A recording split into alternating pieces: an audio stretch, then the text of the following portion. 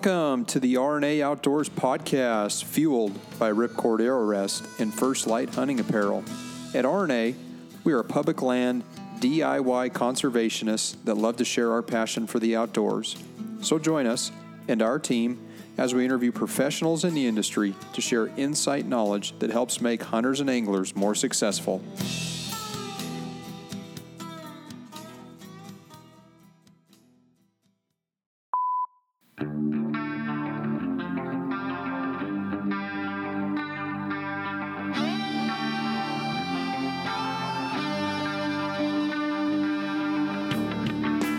Hey listeners, subscribers, and fellow outdoorsmen and women. This is your host, Lucas Paw, and I'm excited to tell you about some of the sponsors that continue to help make this podcast not only happen, but grow and thrive in this digital world of audio content. This podcast is brought to you by Ripcord Arrow Rest, the bow hunter's #1 fall-away rest on the market. Ripcord is known for 100% full-time arrow containment and their patented drop-dead brake system that eliminates launcher bounce back. Best of all, Ripcord is backed by their rock-solid guarantee. If the original owner has a part break for any reason, it will be repaired or replaced at no charge. And did I mention? Ripcord is located in southwest Montana, where all their products are made with pride in America. Check them out at ripcordarrowrest.com and on their social media feeds. This podcast is brought to you by First Light Clothing and Hunting Apparel. Born in the Rockies in central Idaho, First Light's mission is to create simple, yet proven, versatile gear that provides comfort and performance in any situation while working to promote the pursuit of ethical hunting and stewardship. I recently joined the First Light Pro staff team and have continued to be impressed year after year in their innovations in engineering of merino wool fabrics. 10 years ago, they started putting out wool fabrics with camo patterns, and immediately this changed the game. Since then, they offer multiple layering systems and kits in various proprietary patterns and continue to raise the bar with their competition. Find them online at firstlight.com or under their social media feeds. Go farther, stay longer.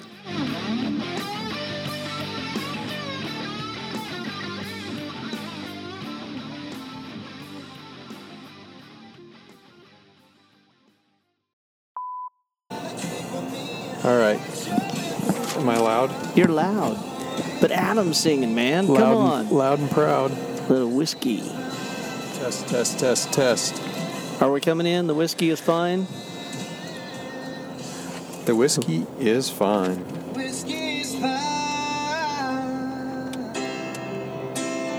Brought to you by R&A Outdoors. The whiskey is fine.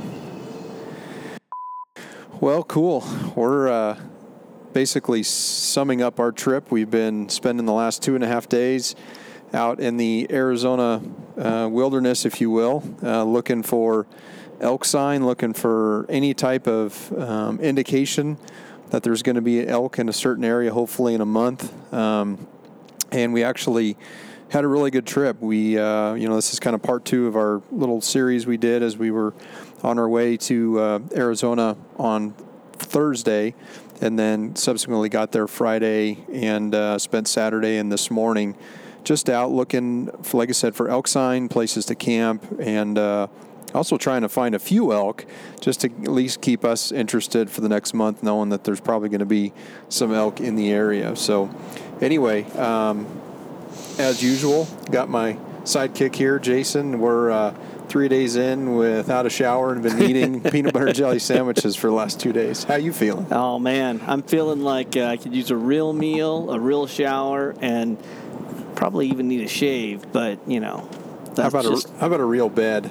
I don't know, man. Last couple nights, we slept pretty good. I thought it was pretty nice out there. Yeah, you slept outside last night. I chickened out. I thought the moon would be too bright, but it was still beautiful out there. Any way you cut it. No, it was. It was a really nice night. Both nights were really nice. Of course, last night, clear skies, no rain. Unlike the first night, we got a few drizzly rain spots here and there. Got some really cool thunderstorms, really neat lightning action going on. So, again, coming from where we live, we never see that kind of stuff, and that's rain? just normal. What's that?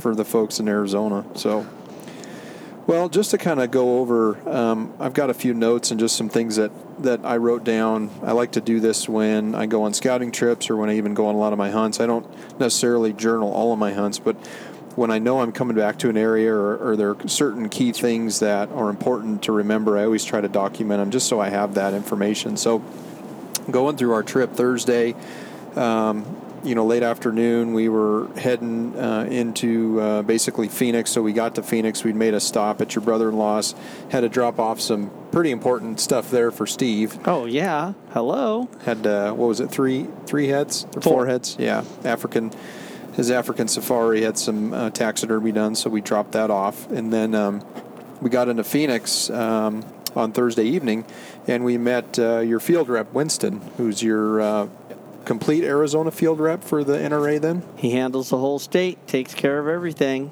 Wow, which is, when you look at Arizona from top to bottom, left to right, that's quite a bit to ask when you look at the amount of, Arizona's a pretty good-sized state. I mean, it's obviously not as long as California, but there's a lot of pro-gun NRA Second Amendment people in Arizona. Yeah, quite a few. We met one actually up on the hill. That's right. Yeah, it was funny because there was like a BMW driving by, and I think it had an NRA sticker in the window, which you normally don't see that quintessential sticker on a BMW in California. So yeah, that's the way it is. So, yeah, we had a good dinner with Winston. We also met up with Dave Kellner, who's going to be probably, hopefully, sitting around the campfire with us in another month when we go on this hunt in Arizona. And then we ended up crashing out, kind of crashed out at the JW on Thursday night. It was, we attempted to crash out and then subsequently had our neighbors next door wanted to continue the fun until, 3 or 4 a.m., I think? I think it was around 3:30 that I started thinking, is this ever going to end? And I think it was like 4 when it finally did. Yeah. So not a lot of sleep, but definitely not a lack of sleep either over the weekend.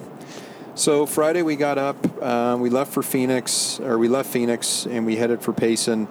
Of course, we got into Payson, I would say, it was around 10, 11 o'clock. And we met up with a gentleman who has kind of some tribal knowledge of the area based on living there, but also was a college friend. Was it in-laws or parents' friend? It was in-laws. Friend of mine from college.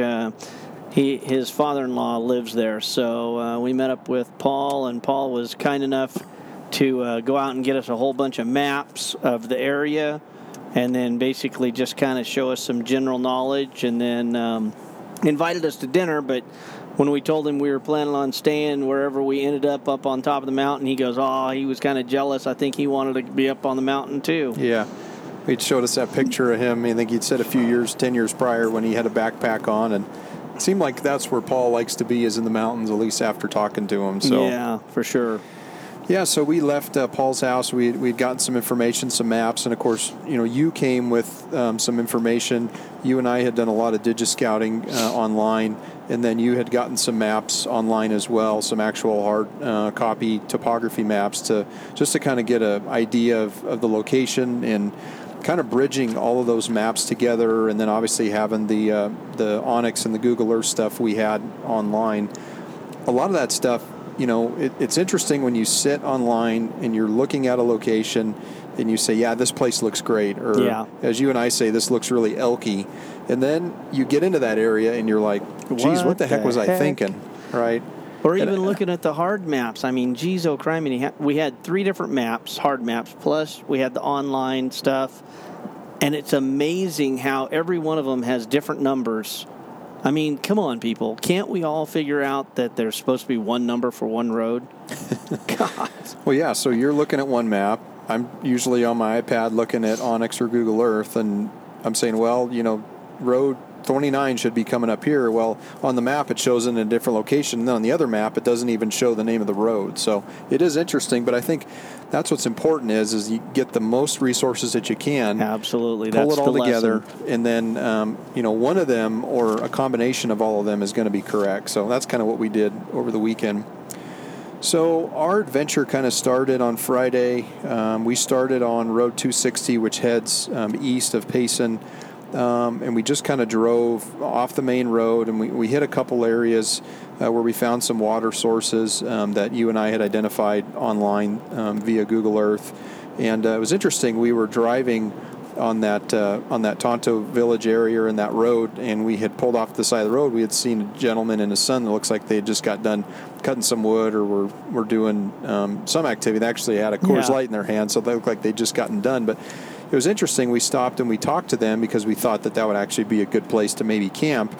And it's interesting when you stop and talk to people in those areas. Typically, they're open to giving you knowledge and information about the areas, and as you ask them more questions, they tend to seem to know a little bit more. So first it was, hey guys, how you doing? Good.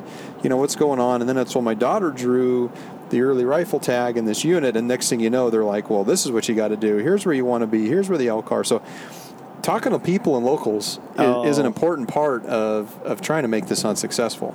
Absolutely. It's real interesting to everybody's always secretive about their hunting locations. That's just the way it is. But when it comes to a really limited entry tag, most people know either they're never going to draw it or they're probably never even going to know anybody. So whenever you mention, oh yeah, well, I drew this really coveted tag, most people are like, man, what can I do to help you? And those guys did that. They were like, well, we hunt this in the late season, but that's not the way you want to hunt it. The way you want to hunt it is the way the guides and outfitters would do, and you need more people. And so then they go through the whole explanation of, you need to have a person up here doing this, then you need to have 2 people over here, and it was really interesting to see them actually get as excited as we've been for, the last 3 months. Sure.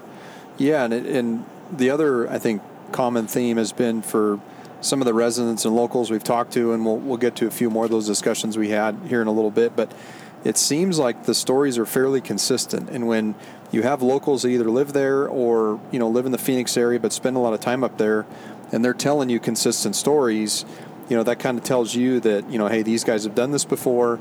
They have the knowledge to know how to get it done. And there's probably more behind that than, us just saying, we're not going to take their advice and listen to it. So all those little breadcrumbs they leave are things that are important, I think, will be in the success for Amber's hunt when we get up there again in a month. Absolutely. So, yeah, so then it was probably midday, and we were driving off the control road. We found a really cool area we glassed off of.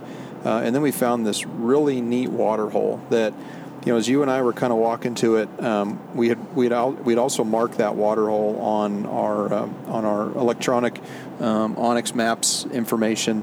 And as we were walking down to it, I just kind of got this feeling like, as I'm seeing elk tracks here, I'm thinking, man, this is a good spot, right? And of course, as we walked around kind of the water hole, we saw that there was clearly evidence of elk in there. We saw a coyote that had just slipped back in the area. And what also was interesting to me is how there was ground blinds set up basically on all 4 corners and everywhere in between on that water hole.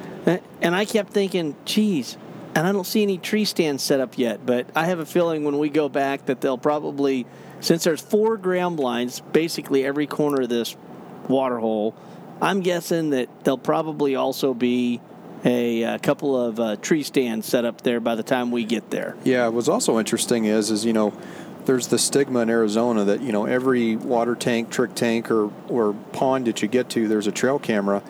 And I was keeping my eyes peeled the whole time, just because that's what you hear.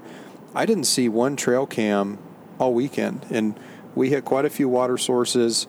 We hit quite a few areas that had, looked like a lot of traffic of elk. And, there's a lot of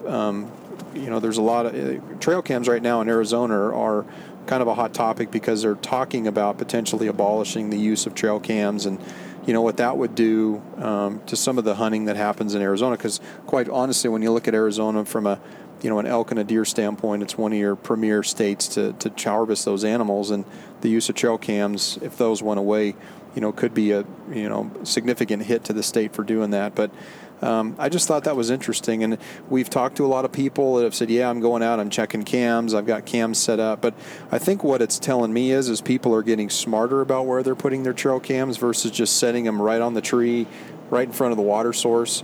But you also get some of that too, because you've hunted, areas in the northern Arizona for deer. You've hunted 7 West, and you've seen that behavior with 10 cameras hung on a tree. I think one of the first examples I sent to you was one of on the 7 West elk hunt that I went on, and it was literally, this tree was literally bare, but there was 4 or 5 metal boxes on it, multiple cameras on it, things strapped around places, and then that was just the tree that was pointed actually at the trickler.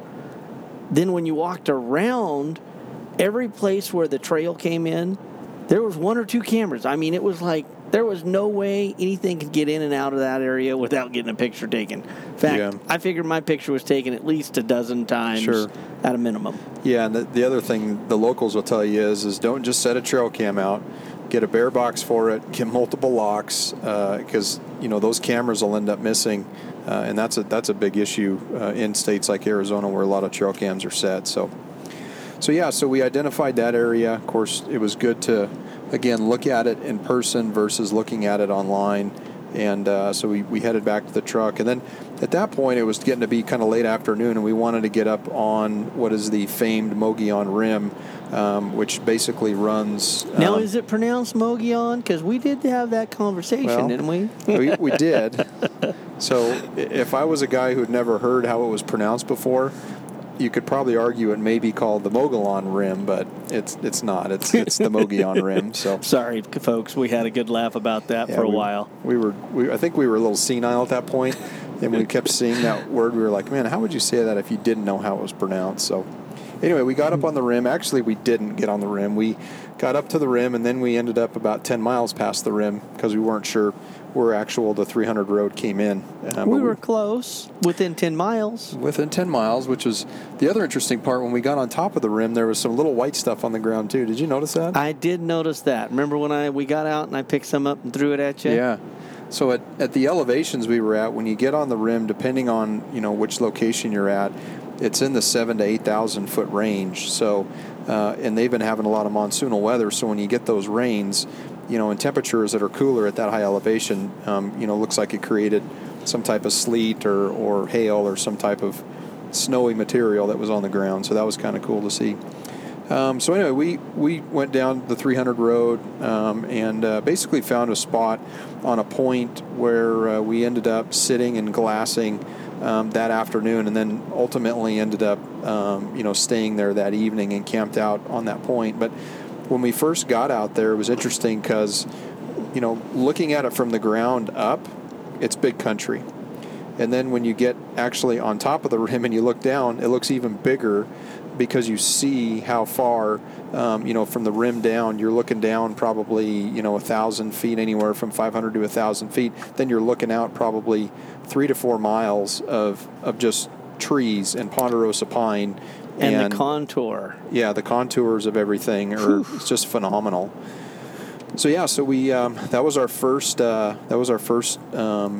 identification of elk. So when we were on the point up there, we glassed down, and we found a bull bedded there. We found some cows feeding, and then within probably 30 minutes later, I think you had walked off part of the rim to the left and identified that 5-point bull that was bedded. Nice 5-point bull. Obviously not the shooter that we're looking for, but in archery season, if you had an over-the-counter tag, a bull like that walked in front of you, it'd probably be tough to not squeeze off on the trigger. But so we had glassed up some elk that evening, and basically, like we said, we decided to hang out there for the evening and camp out. We were basically under thunderstorms and lightning, so it was kind of cool. There was a few areas where you could see the lightning crashing in the distance, and I was geeking out with my camera trying to get pictures of all that, which I got a few cool photos of it. I did a time lapse as well. So that was some neat. It was interesting looking at that aspect. This is the monsoon season, which you don't. For those people that don't live in areas that have monsoons, it is really different. I mean, literally one time the sun's shining and it's beautiful blue and it's 90 degrees, and all of a sudden 2 seconds later it's black, and there are these huge raindrops falling out of the sky to the point where your windshield wipers can't stop it, and we're only driving like 10 miles an hour up in the mountains anyway. Yeah. So it's pretty impressive stuff. Yeah, and it's so different than what we live in because, we're going to a climate that is, mid 70 degrees, but like you said, in an instant can turn, and everywhere you look, it's green. There's not a brown patch anywhere, and just about everywhere you look, there's a puddle of water too, which right now is a great thing for the animals because they're thriving, but for us, it makes it difficult to try to pattern an animal because they may only have to go 100 feet to water versus, a mile to get to water, as an example. I think we definitely noticed that, too. I mean, well, one, you could look down and you could look just about in every drainage and every little rock pile. There was water in a top of a rock or, down a little hole. And I think some of those elk that we were hoping to see basically didn't even have to leave their little cubby hole. They had food there because the grass had been growing good for the last few days. The groceries were good. Their water was within, 100 yards of them. They didn't have to go anywhere. Just right there the whole time. So that evening we had some leftover ribs from the night before. Those were pretty good. And we had a little drink up on the mountain. Had a little Woodford Reserve on some ice and a little ginger ale, and I think we called it a night. So Saturday morning hits, and so we wake up. I think it was around 5 a.m. Sunset or the sunrise was coming up. It was probably glassing time around 5:40 is what I had figured. So we got out on the rim first thing that morning, and you had worked your way down to the left of the lookout point, and I'd kind of worked my way up to the right from where we had camped. And right off the bat that morning, I had identified a black bear, which, I saw this tree moving, and I'm looking down there, and I'm seeing this big black spot, and all of a sudden I see this, black bear basically straddling this little conifer tree down on the bottom. Is almost like a little cedar down there. And he did take a picture of it, folks, so we got verification that it was actually a bear and not because he had too much wood for the night before. That's true. It was a black bear. Check social media. You'll probably see a picture of it. But what was interesting, when I identified the bear, it wasn't within probably 10 to 15 yards away. I see antlers moving in the bush too.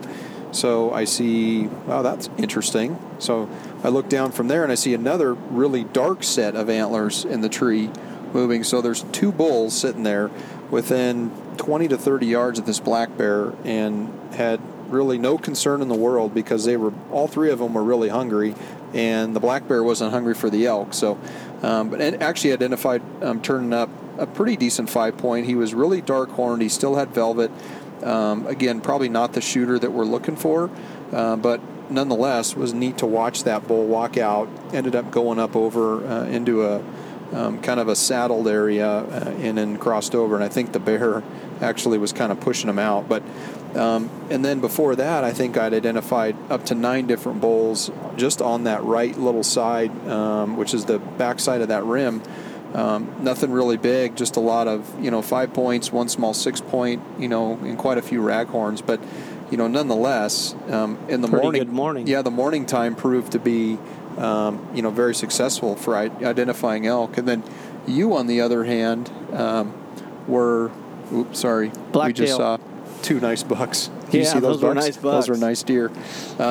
You, on the other hand, had gone down and went off kind of the rim to the left. And what did you glass up down that way? Well, I kind of went the opposite direction as what you did, just because that's what we do. We try to cover as much territory. The first section that I looked at, I didn't really find anything in, so I moved down. And when I set up the binoculars the next time, I noticed actually this really cool pond that I hope to put a trail cam on maybe when we go back. But what's funny is I was looking at that trail cam area and I thought, I wonder how to get there. So I was looking at the road and I looked clean out probably 3 miles away. And lo and behold, here is a cow elk walking down the main road. And that threw me off for a little bit of a loop here. I would have never looked all the way out there except for that reason. But then I started glassing a little closer to us. I saw 3 raghorn bulls in that location. and then I moved down to try to get a little better angle on them where I could see them at a little closer distance. And when I got closer to them, I noticed there was a big bull off to my left, and when I looked out there, naked-eyed, I could see a group of elk out there. There was, I believe, 7 bulls in that group, with one pretty decent bull. Still probably, his top end just really didn't look developed. Good fronts, good third, sort of decent royal, but the back end just was really weak. But then after I saw that group of 7, I saw another group of 3, all these bulls were within, half mile of each other. Mm-hmm. It was crazy. I mean, the silly part is I think I only saw 2 more cows out of that whole group, so kind of told me that area might be overloaded with the boys at this present time and no girls. So yeah, and that kind of seemed to be the theme a little bit, at least Saturday morning, is we didn't see a lot of cows. Basically all we turned up was bulls. Like I said, just in that one little area that you and I were in, there was close to 20 bulls just in that area that were rummaging them around. So interesting enough, that area holds a lot of elk, holds a lot of good antlered deer or elk. But the problem is getting into that area. And one of the things that you and I were talking about is from the top trying to get down, it's not the easiest, and from the bottom going up, it's not the easiest. So getting into, if we were able to glass up a bull from the top would be difficult, from the bottom or the top getting down to actually try to get in on that animal. And that would be for anybody. I mean, that was some pretty rugged country that we were looking at. And, you and I commented a couple times, well, if this was us, we'd probably just bail off. Sure. And, it'd be kind of crazy going down. And then we'd probably be like, I hope somebody come pick me up down at the bottom. But where's the helicopter? Yeah, at the same time, hunting with my daughter, I told her actually on this drive home, I was like, okay, well, you've only got a month to really prepare for this again. So we're talking about, we got to get in some exercise here. Yeah. So after that, we broke down our camp, and we continued to drive up the 300 Rim Road. Then we got into another area that, again, there's a lot of turnouts on that road, which is nice because it, gives you the ability to get off the road. There's a lot of traffic on that road, especially on the weekends. And we got out, and we one of the questions we had asked that gentleman down with his son, we'd asked him, where the good burn area was, and he kind of pointed in that direction. Well, come to find out, when we got out to that next lookout, clearly when you look down, you could see where the burned area was. And, whenever you think of burns, especially, in the forest, normally you think that, hey, that's probably a place that's going to hold some animals. And that's kind of what you and I observed when we went into that area and started looking for animals in the burned area. Yeah, and also noting, while they were in the burned area, it was interesting, too, seeing elk that were basically charcoal color. And why is that? Oh, yeah, because they've been rolling in that ash to keep the bugs off of them. Sure. They just loved it. I mean, the one cow elk I saw today, I swear, she looked gray. I mean, if you wouldn't have known it, you'd have thought that she was, either ancient, old, or, just looked like a mule deer color almost. Huh. Yeah. So we glassed down in that burn area, and you had turned up 4 bulls. Yeah, and that was... there was a bull in there, a specific bull that kind of caught our attention a little bit. Maybe talk a little bit about that bull, at least from your perception of what you saw. Perception-wise, at first I was really excited. What really triggered me on that was his thirds. Arizona's known for having good thirds on a lot of their bulls. The fronts were really developed on this one, and the thirds were just as big as the fronts. And then his royal was pretty good, but then you could tell once again on his back end, his fifth was pitiful, and it just didn't look like he developed, the main beam length that we were looking for, which another gentleman had told me sometimes that their main beam length in this area, it gets a little short. Mm-hmm. But all in all, what? You and I both looked at them and thought, the points were still rounded.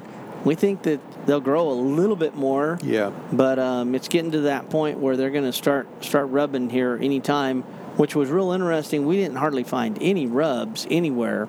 So almost every elk that we saw, did not, wasn't rubbed. They were all. In fact, that dark-horned one, it was interesting watching him walk through the brush, literally turning his head completely sideways so his horns wouldn't hit the little alder trees. Yeah, it was interesting watching their behavior as they were, because a lot of that country is really thick country, and they're contorting their bodies just to ensure that their antlers don't rub on a lot of that scrub, which is painful to them in certain times because there's a lot of blood flow going to their antlers. So we turned up that bull. There was 3 other bulls with him, none of which were, obviously shooters, but he was the dominant bull of that group. And, we probably suspected, he was a 6x6.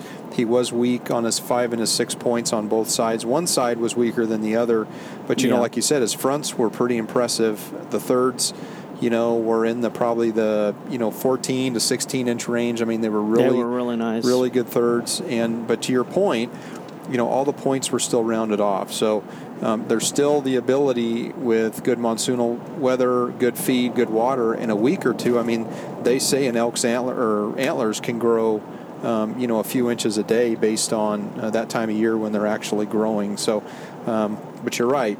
It's interesting now that a lot of them still have their velvet, because I think there was only one elk that I saw, and that was one this morning. It was a 5-point who had actually had his antlers rubbed off, but everything else we saw still bared velvet on it. So it'll be interesting to see how it plays out. I mean, that bull, I don't think he can grow 20 inches in the next 2 weeks, but you never know. Sure. I mean, I don't think he'll ever get to that instantaneous pull the trigger status, but he would definitely be a bull that we would consider if it got to the 3rd or 4th day. Yeah.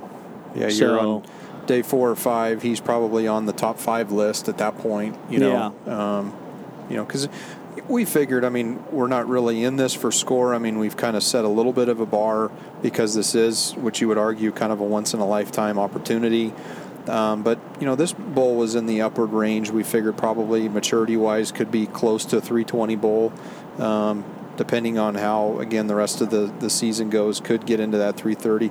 Who knows? Could actually sprout and get bigger. But was definitely the biggest bull we saw on this trip. And was one that definitely got on our list and got our antennas going a little bit. Yeah, neat area that he was in, too. Looked like an area that potentially, if we could get access, which, are we going to talk about that, too? Yeah, absolutely. Oh, man. Yeah, so, we'll get to some of that as we talk into kind of our afternoon on Saturday, what we did. So, we basically continued to drive the 300 road down, and we actually ended up in a little town called Strawberry, which sits just to kind of the northwest of Payson, if you will. And it's just a small little community. It's got probably a one-horse, town with a bar and a church and a couple places to eat. And we ended up taking a road called Fossil Creek Road, and we kind of went down and we scouted a few areas. It was an interesting area because, to me, it was, when I think about hunting in like New Mexico or Arizona, kind of that rolling hills, green grass, cedar country, that's what that was. And that's kind of what I was looking for. That's what I had my mind wrapped around when I was thinking about going to Arizona. So it was neat to get into some of that country and see what that country looked like. Yeah, that was a really neat area. Once again, the only thing that I think it was missing is it would have been neat if there would have been a nice peak somewhere for us to climb up on and glass back to see some ground. But all in all, it was an absolute fantastic looking area. Yeah. I mean, there was water sources all over. Once again, it was green. Oh my gosh! Hard to explain to everybody. You go to Arizona, you think desert, you think arid, you think cactus. And we're driving along, and it's like there's grass that's green. It's a foot tall. There's ferns all over the place that's just greener than green. It was amazing. It was not to what I expected, but at the same time, it was neat to see And they've been talking about how I think Payson's had some record years for precipitation. So, again, all that plays into good antler growth and potentially a good season for the fall. So then we went into, when we got through Strawberry, we kind of went over across the next mesa and we dropped into a town called Pine. And we actually met up with a gentleman who I had been contacted by on the Hunt Talk forum. So Randy Newberg's Hunt Talk forum, I went on and posted a forum on there in the general elk group and just asked, hey, friend of mine's daughter drew a, early rifle 22 tag. Does anyone have any information about it?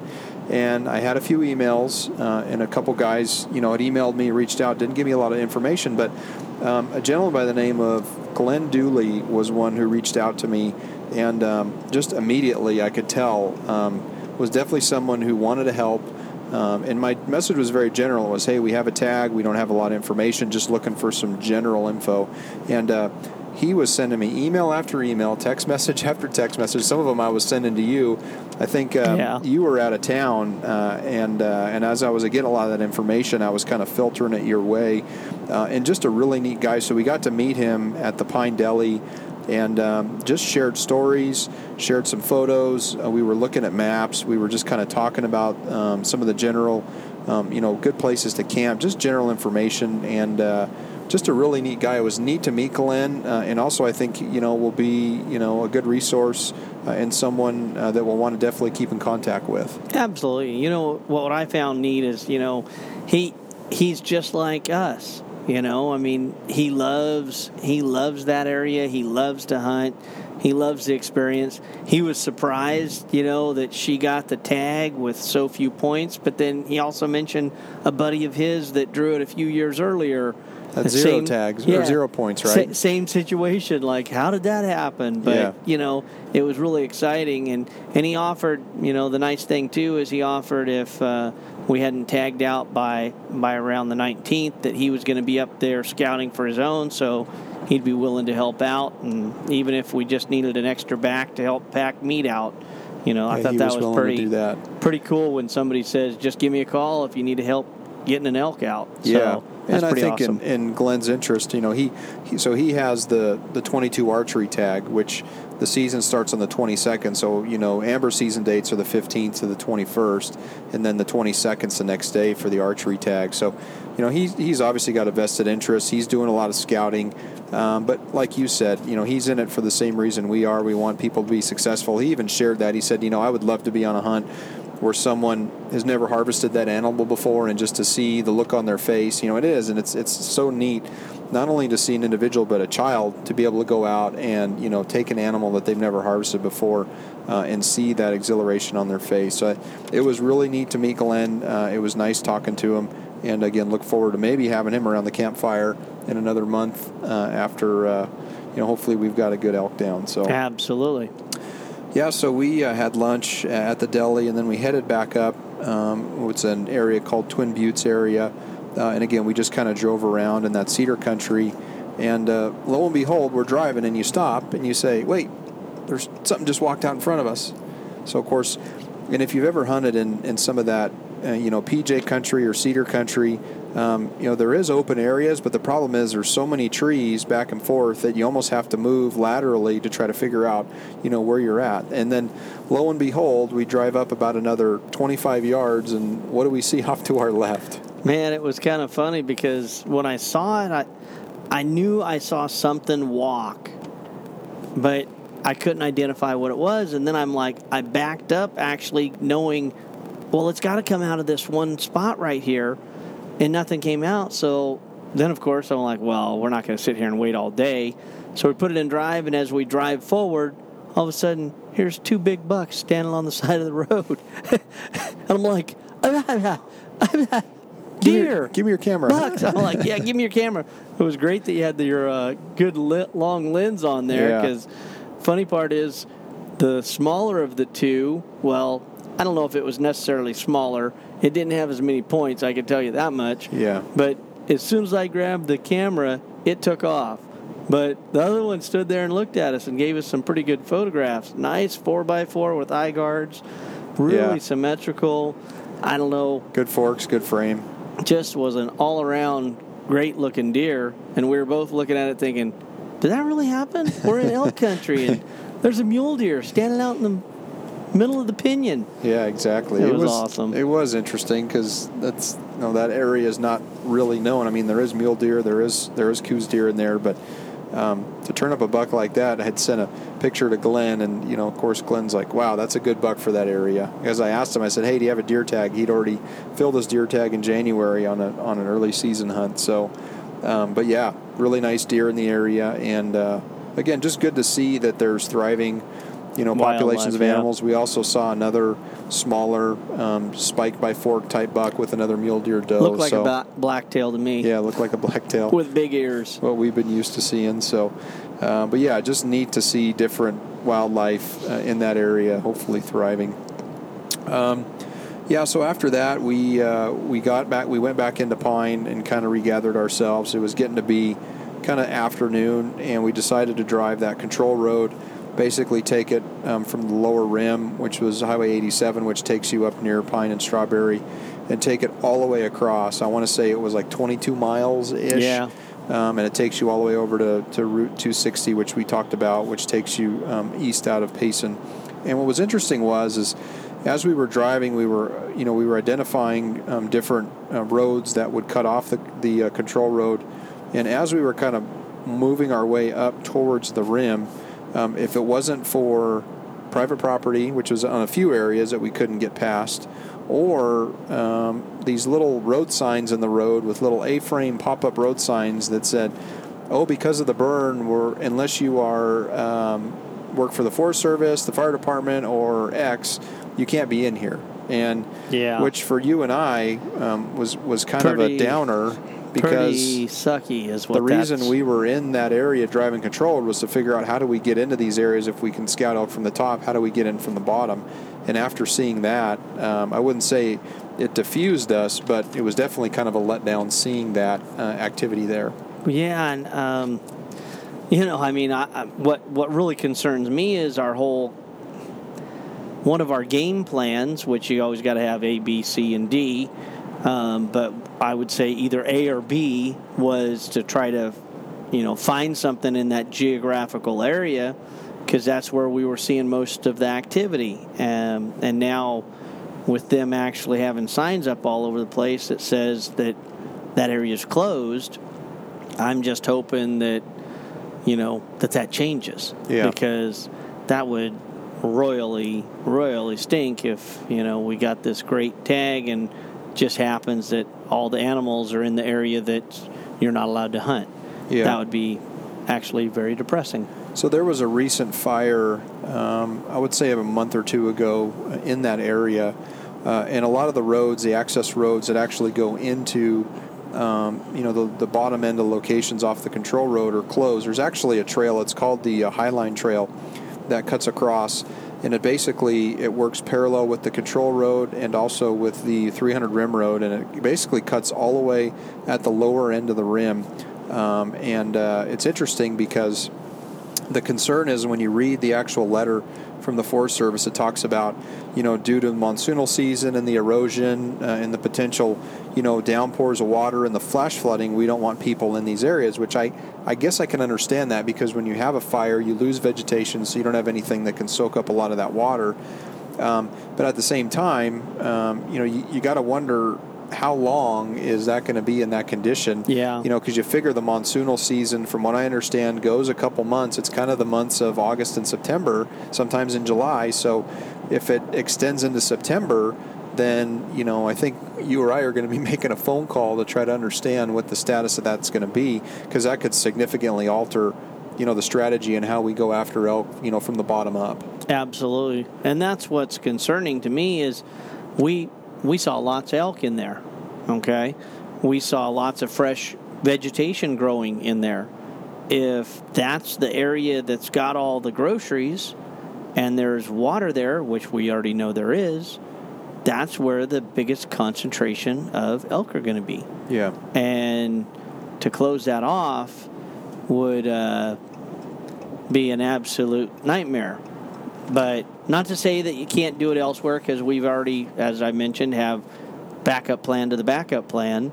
But at the same time, you want to have all the options available for you so that if you find something that you want to go after, you don't get hampered by that. And at this present time, we're going to have to wait towards the end to figure out whether or not those restrictions have been raised or not. And probably won't find that out until, hunting season starts, basically. Yeah, one of my concerns would be is if, so there's 30 tags in this 22 North unit. So if elk start getting pushed around based on those 30 tags, depending on the density where the hunters are, you got to figure this is a 15 to 17 point draw. So these are probably, and Amber's the only one that drew the non-resident random. So everyone else is in the max point pool. So these are folks that, and no offense, but these are folks that are probably not going to go up and hike 5 to 10 miles and try to push these elk, certain areas. But my concern would be is if they get concentrated into that burn area and we can't get access to that, that's going to really change the dynamic of how our hunt's going to go. Yeah. So yes. Hopeful, fingers are crossed. We want the water, we want the precipitation, but we also want to be able to, use the full capacity of the unit. So we continue to drive, and we basically got to a point where, it was about 6-ish o'clock, and we said, you know what, we probably want to get back up on the rim. We had identified a few areas potentially for campsites, and we have some ideas on where, we may want to set up camp when we go back. But so we ended up heading back up. We got to the 260 road and headed back up to the 300 road. It's interesting, as we got to the top and we started driving the rim road, what would you say? How many elk did we see right off the road? 30 or 40. It was incredible. 5 or 6 different groups. Some ran across the road in front of us. It was about, was it 7:20? Because the sun was setting around, I think, 7:30-ish. So it was right in that time where we were trying to get out to the point of glass. And I like the one time when you're like, that's a bull. I'm like, just keep going. Don't look. Wrong side of the road. Yeah, wrong unit. But there was a lot of elk we saw running across the road, feeding right off the side of the road. It was pretty incredible. So we went back to our same spot we had camped the previous night before. There were some other campers in there, so we kind of worked our way back up the road a little bit and set up camp. I cooked up some summer sausage and cheese sandwiches. Ooh, which don't forget the hummus. Yeah, don't forget the hummus. Had the chips, of course, and then also mix this up a little more Woodford and a Sprite just to kind of tone the day and think back. We kind of sat down, we reflected on the day, and I think when you look at Saturday, that was our full day. So Friday was about a half day. Today was about maybe a quarter of a third of a day, just because we need to get on the road. But Saturday we had at our full disposal, and we covered basically everything you and I wanted to do. And we even said this in our first podcast. We wanted to start east and go west, right?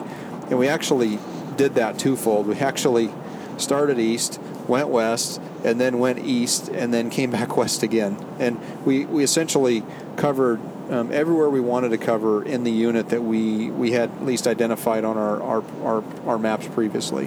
Yeah, I think it would have taken us a little longer if we would have been able to access a lot of those roads that had A-frames saying you can't drive down here. Yeah. I would have really liked to seen some of those water sources that we had marked up in that area, as well as even over in the other area. But, man, some of those roads, now I understand why people were saying, well, do you have a Razor or a quad? Yeah. A couple of those roads we ended up marking. Jeep don't take truck needed, here. Do not take truck here. Yeah. So. We put the Dodge to work. But, that was something else that I found, rather interesting, if you will. I don't know if the word's interesting, but the amount of ground pounders and razors and folks in Polaris Rangers and razors. I was amazed at how many recreational folks are just up there, which I think it's great. I think people being outdoors and backpack. All that stuff is great, but it may become a little concerning come September if you've got a lot of that recreational activity going on. And we probably at some points you saw, caravans of 5 to 7 razors coming around corners. I mean, Yeah. some of it was eye-opening to me to see that much outdoor recreation up there. You know what's interesting is I experienced that in Colorado when I did that sheep hunt. It was amazing when I went pre-scouted, how many, in my opinion, hundreds of, non-hunters or just people up there recreating were there. Same thing here. I mean, how many camps did we see? I mean, there was camps that had 4 and 5 RVs in them. Yeah. And, it was great, watching kids. We drove by and there were some kids out there plinking with 22s and another group of people playing cornhole. And, I mean, there was people everywhere. But I have to admit that one time when that razor came around that corner, I thought that, they could be a hood ornament pretty easily. Yeah, well, they definitely don't drive them with all the cautious, defensive driving techniques. But, I was just somewhat amazed at the amount of, UTVs and off-road vehicles and just, all of the recreating that was happening, which, like I said, I think it's great. But, again, in some of those areas that you and I went into, below Pine and Strawberry, could be a little bit of an issue if you've got that much activity going on. And the hopes would be if you got people rifle hunting, that they would respect that and that they're not in there to, hopefully jeopardize your hunt. So I think, and once again, hopefully we won't have anybody that's that's trying, because we've all heard those horrible experiences where people have been, harassed by individuals that don't believe in what we believe in. But I think that with it being September, school will be in, so like a lot of those groups that had all those kids that were out there, they're going to all be in school. And now the backpackers on the other side, because we saw quite a few people up there that were backpacking, you could tell that area closure affected them too, because they concentrated in a couple different looking areas that you wouldn't have necessarily thought that they would have been in, and they probably wouldn't have. They probably would have been doing that trail. But I'm hopeful that it lightens up. The other side of that is, you and I both know that the archery guys are going to be funneling in. They'll probably be scouting that weekend, and they'll probably be funneling in pretty heavy all during that week. Yeah. So, that'll be... Once again, that'll be one of those things that if we're somewhere, they could come stumbling on in, trying to find their animal that they're going to look to try to hunt, which that could be problematic. Yeah, and just because, we have an early rifle tag does not mean we're guaranteed anything. And does it stack the odds in our favor a little bit? Yes. Does it stack the odds in our favor the fact that we get to hunt before the archery season? Yes. Before any season? Yes. So clearly there's a ton of advantages to having this tag this time of year in this unit in this state. However, it doesn't mean there's not challenges that we're going to face, throughout this hunt. And that's elk hunting. You've done it for many years.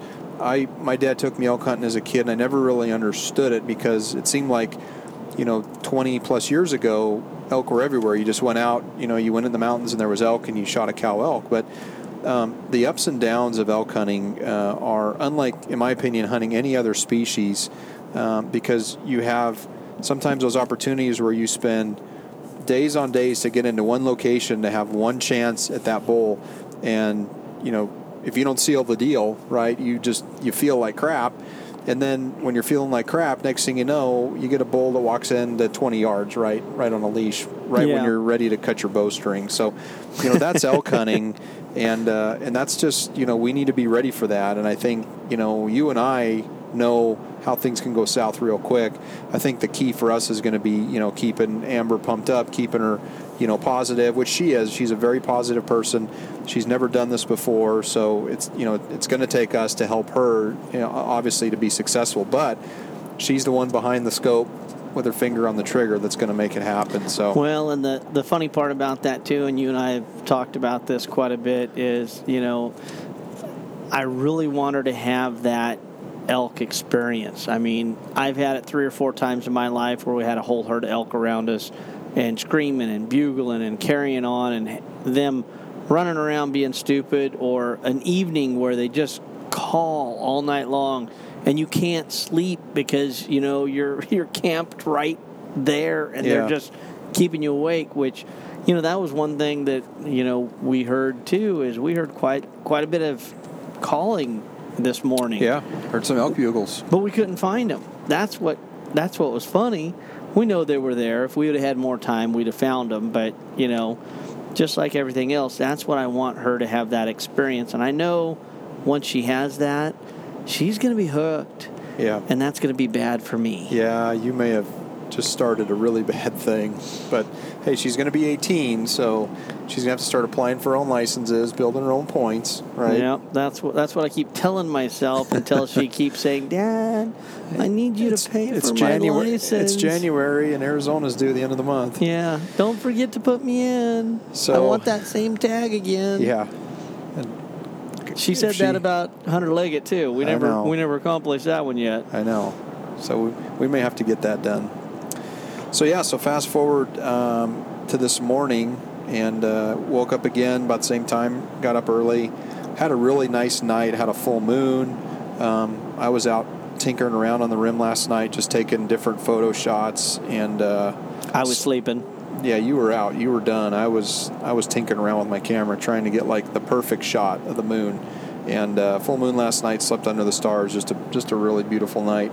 Woke up and basically did our same routine we had done Saturday morning. Went out and glassed off the rim. And interesting enough, and I don't know if it was because we had a clear sky, no clouds, full moon, that the elk were really active throughout the night, but. Friday night, it was overcasty, it was rainy, which could have held the elk in a little earlier or a little longer in the morning. But we didn't see much at all this morning, surprisingly, as a flip from Saturday morning. Crazy. I mean, you saw the bear again? That saw was the bear pretty in the same interesting. spot. I think I only saw 3 elk total, 2 cows and 1 little bull. So just different, at least in the first glassing session that we did. Yeah. So I kind of pushed up a little farther, and all the way at the top of the spine ridge was a spike and a cow, and then something startled them because they ran off, and there ended up being about 7 or 8 cows in that group. So it was good to see cows. There was a few calves in that group, but we kind of continued our pattern of working our way up the rim like we wanted to. We wanted to try to accelerate it a little bit because we wanted to get on the road. But, we stopped and put a pretty good glass on a lot of the areas we had looked at Saturday, which Saturday we kind of sat down, and it was almost like you put the glass on the mountain. Yeah. It was like, oh, there's an elk. And we didn't see that this morning. So we're looking in the same places, too. It's like they were there yesterday, but today they're not there. Yeah. Or possibly because we did have the full moon and there was no overcast, that possibly either they fed all night long and they were maybe in the thicker cover and they were bedded down and we couldn't see them because that stuff is thick. Yeah. I mean, that one bull that I spotted in the brush that one time, the only reason we saw him is because his horns were sticking outside the brush, right? Yeah, that was a tough find, and it took me a few minutes just to find him after you'd already identified him because he was just in that thick scrub, and unless you see him move their head, you'll never ever see him in there. So very spotty elk this morning.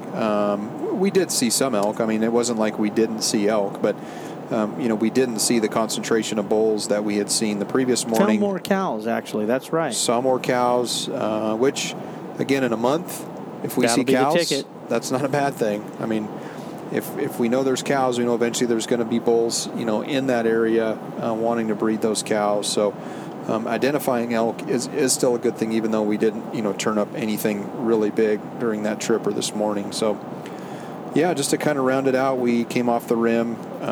We stopped, we fueled up, and looked for a couple areas to camp. That's kind of was another check on your checklist, was to try to identify an area. And I know you're still kind of grumbling about that because you don't think you really found a good place to camp. But, I was thinking about it. It's almost like planning the hunt. You got 4 or 5 options. let's say option number 1 don't work, you got to fall back to option number 3. Well, with the camping scenario, we did find a few areas that would say, yeah, we can probably get a fifth wheel and a camper in here if need be, but you never know what that place is going to be like in a month. And all the areas that we may have thought, hey, we want to camp here, that may be, the redneck trailer court there. You never know, right? Because there's going to be a lot of hunters. So with having a few areas, I know you kind of want to be on the, I would say more in the central, maybe more toward the western side of the unit, just so we have that ability.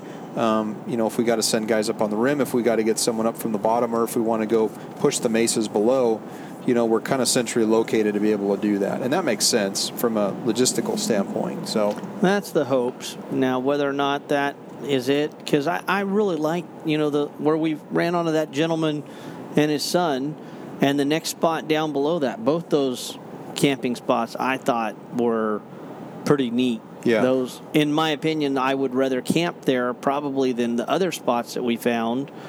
But, once again, that's a little further in, a little bit further back. Yeah. Which, those are all things, like I said, like you said, didn't figure out where we really want to be, but we'll make that happen come early September. Well, I think the other saving grace is, if they made that tag all 22 unit wide. Oh, man. There is so much country. I was blown away. I didn't realize. We wouldn't even see another hunter. We wouldn't, because there's so much area to cover in that 22 unit. And what's interesting, what we find with a lot of the archery hunters, it sounds like most of them don't concentrate in the northern part of the unit, which when you read about Unit 22, it sounds like a majority of the elk hang out in that area around the rim because there's a lot of good water and a lot of good feed. But most of the archery hunters don't go there. And what was interesting is there was already the auction tag had gone through Arizona and looked like he had taken a bull.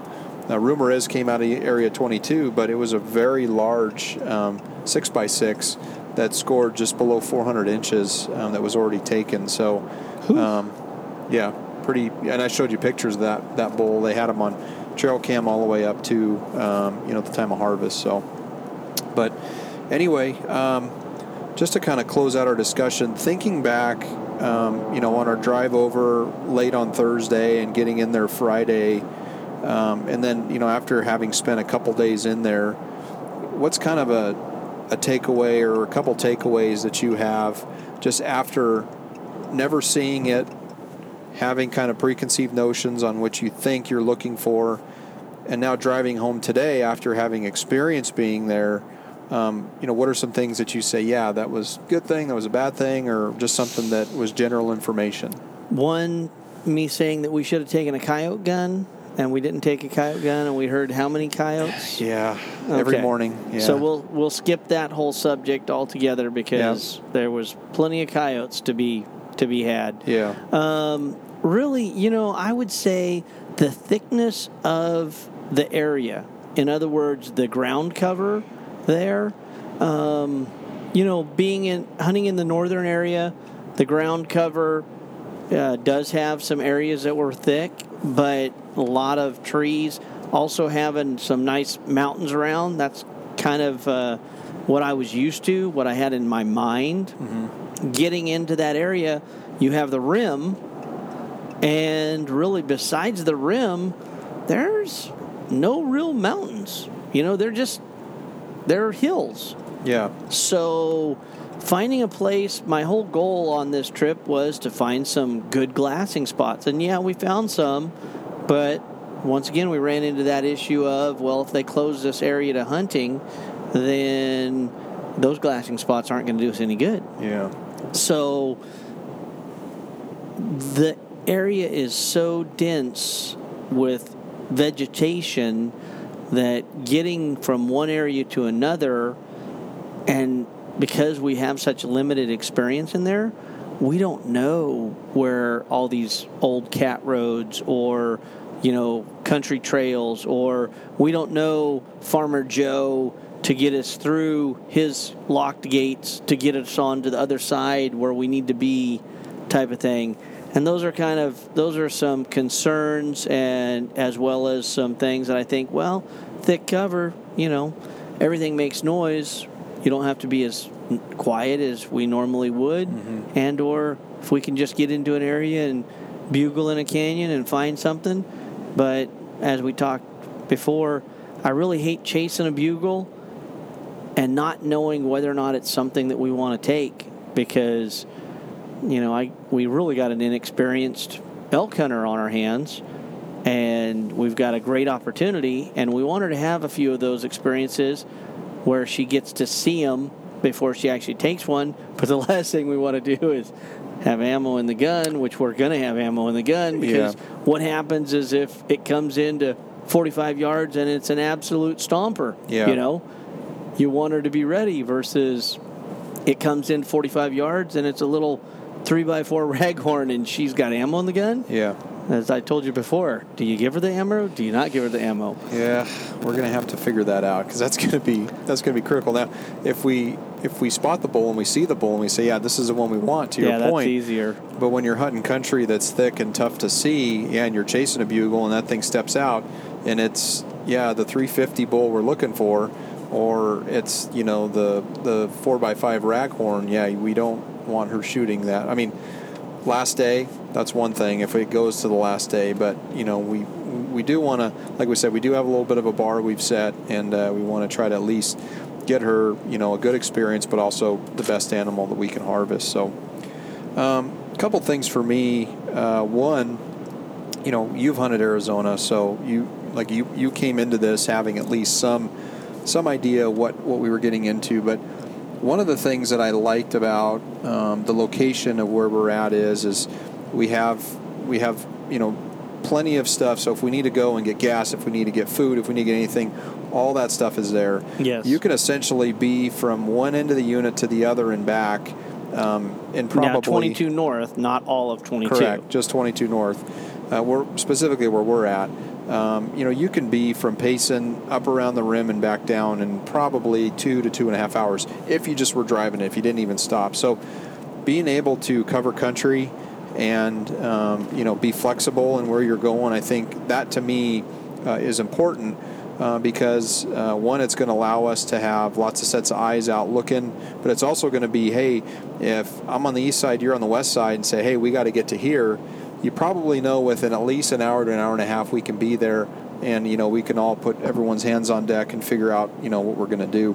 Yes. The other thing that I think is important, and we just need to probably use this more, is resources. So you and I are driving up one of those Forest Service roads, and we meet an old boy. He's got an NRA hat, and we start talking to him, and good guy. He starts telling us, hey, if you go up the road a little farther, there's a private gate, so, make sure you do the turnaround. But if you want to go to the Highline Trail Road, walk here. So as you talk to people, most of the time people are willing to give you information, right? Yeah. Just like the gentleman with his son. It's like, well, there's a burned area back. He points to the general area, and they start to tell you information. And as they understand what you're there for and realize, okay, yeah, these guys are from California, so there's already probably a check in the wrong box. But when they realize we're there for an elk hunt, we've got someone who drew a tag of a lifetime, they actually really want to help, because I think a lot of them, and they'll even tell you, like Glenn, hey, I've drawn the 22 tag, my dad's drawn the 22 late rifle tag, and they're all there and they want to help, and they're not there to even the guys that we know that have drawn the tags still want to be there. Like, one of our friends, Robert with Hunting Fool, he even talked about how he was going to try to come and help out. He turned his tag back in, but just wanting that camaraderie with a group of people, because there's a vested interest there. If I'm with them and helping them, that's going to help me as well. But also at the same time, they all want to do it for the right reasons, and that's to see a young girl be successful and harvest her first elk. So that's something that you're going to be going up early. I'm going to continue to exhaust resources as I can and try to find some more information, but just continuing to use the internet, use forums, and try to reach out to people and see who will give information.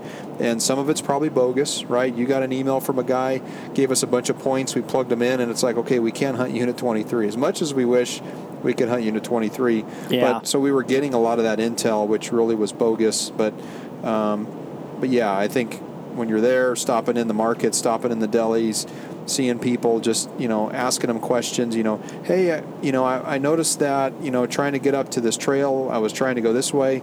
They may be able to tell you, no, this is what you need to do, right? Yeah. And there's probably that guy out there. We just haven't met him yet or found him yet, but that's kind of what we're hoping to find, is someone that will give us a little more information on how to come in from the bottom and hopefully hunt those elk from the bottom up. So. And I think that's a very good point. I mean, most of the people, if you're kind and courteous and you talk to them, that they'll give you the respect. Sometimes you're going to get cut off short, but at the same time, I mean, it'd be nice. A couple of those areas we drove up into, there was locked gates, and there's dotted lines that says that there's ways through here, but maybe there was, and we just didn't know how to do it. So that'll be the learning curve. That's where, once again, having somebody that knows that area, would be very helpful. But yeah, we'll just have to wait and see. It's going to be a blast. There's no way around it. We're going to have a fun time. We're going elk hunting, in one of the premier units.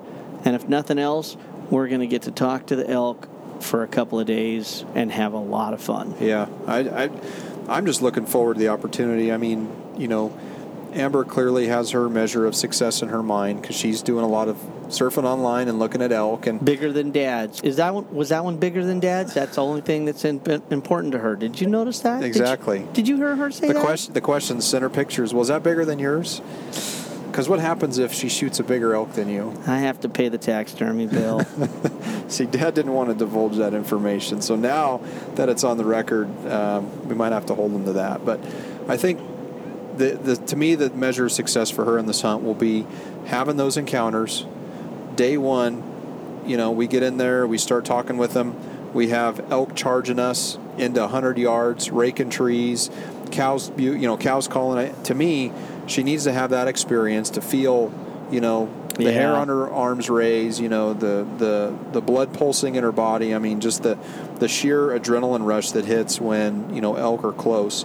But then second to that, to me, it's harvesting. So, yeah, we're selfish and, we know what this tag means. But really at the end of the day, for her to harvest an animal, whether it's big, small, whatever it's going to be, for her to have that experience and shoot her first elk is, to me, the reason why I want to be there. Absolutely. With the hopes that, it's an animal that we can't even wrap our hands all the way around the antlers. But if it's not, that's okay too, right? And that's what it's about. Hey, won't have to pay a taxidermy bill. Yeah, come on. That's true. We could do a European mount. We could do that right in the backyard. So anyway, we are 40 days and counting away. I did the math today. So I'll be in hopefully prime elk shape when I get down to Arizona. I'll have spent a couple weeks in Montana. So anyway, appreciate everyone listening and appreciate spending the weekend with you, Jason.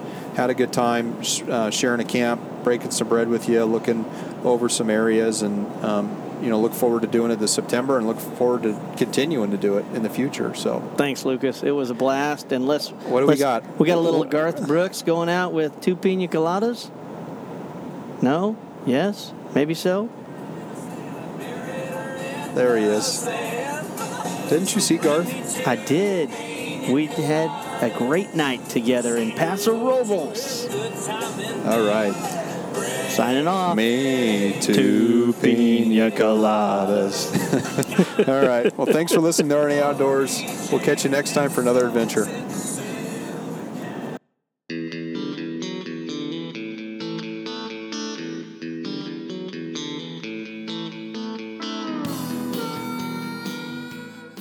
Hey everyone, this is Lucas Paw, host of the RNA Outdoors podcast. Please check out Podbean and iTunes. If you have an iPhone or iPad, go to the podcast app on your device, search for RNA Outdoors, and hit the purple subscribe button. When doing this, it will automatically upload when new podcasts are loaded, and they will download into your queue. For Android users, you can access the podcast through Podbean, Stitcher, or use our website, www.rnaoutdoors.com/podcast. In addition, under the RNA Outdoors podcast channel, please leave a review and a 5-star rating. These reviews help boost our popularity and outreach. You can also follow us on our social media outlets, Twitter at RNA Outdoors, Facebook, RNA Outdoors, and Instagram, Rod and Arrow Outdoors. All links are in the show notes as well. If you like what you've heard, we hope you'll pass along our channel to your friends and colleagues. Keep up the good fight. We cannot sit by and watch the public lands devoted to wildlife protection wither away. There's simply too much at stake. Make your voice heard, speak up, and get involved with conservation efforts, and know that every little bit helps. As we say on the mountain, go farther, stay longer.